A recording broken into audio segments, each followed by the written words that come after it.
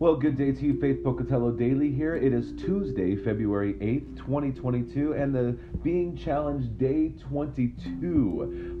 And we talked about prayer today, about the Lord's Prayer specifically, and I know that we include it in all of our services, and I've memorized it since I was a young child, as have many of you, and it's easy for me to say the words, Our Father who art in heaven, hallowed be thy name, thy kingdom come, thy will be done on earth as it is in heaven. Give us this day our daily bread, and forgive us our trespasses as we forgive those who trespass against us. And lead us not into temptation, but deliver us from evil, for thine is the kingdom, the power, and the glory forever and ever. Amen. Right? It's easy for us to do that. But I like what we're doing is, what does that mean? Our Father who art in heaven. So, Lord, you're in heaven. We see that. That's a power. That's a place of power. Hallowed be your name. Your name is holy. And I realize that who am I addressing my prayer to? I'm addressing my prayer to a holy God who inclines his ear to hear from me. Whoa, let's just stop there and be amazed. Our Father who art in heaven, hallowed be your name. Your kingdom come, your will be done on earth as it is in heaven. So in heaven, we're recognizing that his will is being done, right? It's happening for sure. And we desire that on earth. Do we, though? Do we really desire that on earth? Do we really desire for Jesus to come back like he promises us? But we pray, Lord, would you bring your kingdom here? Let's start with our life. Would your will be done in my life?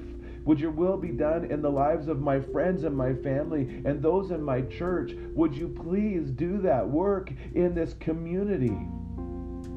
Give us this day our daily bread. Lord, I'm completely dependent upon you for everything. I haven't gained anything on my own. Like David says at the end of his life, everything I have is from God's hand. Nothing have I gained. In fact, the things that we gain always lead to destruction and dismay and chaos. We don't do a good job on our own, but God gives us our daily bread. Forgive us this day our daily bread, and forgive us our trespasses as we forgive those who trespass against us. We need to understand it's not so we can, although that does help. We have received the forgiveness of God, and so now we can give. But the idea is that we are a forgiving people, right? So when we look at that, who do I need to forgive? Lord, forgive me, but also who am I forgiving? Do I have an attitude of forgiveness, or am I harboring something? Am I judging somebody? Lord, help me.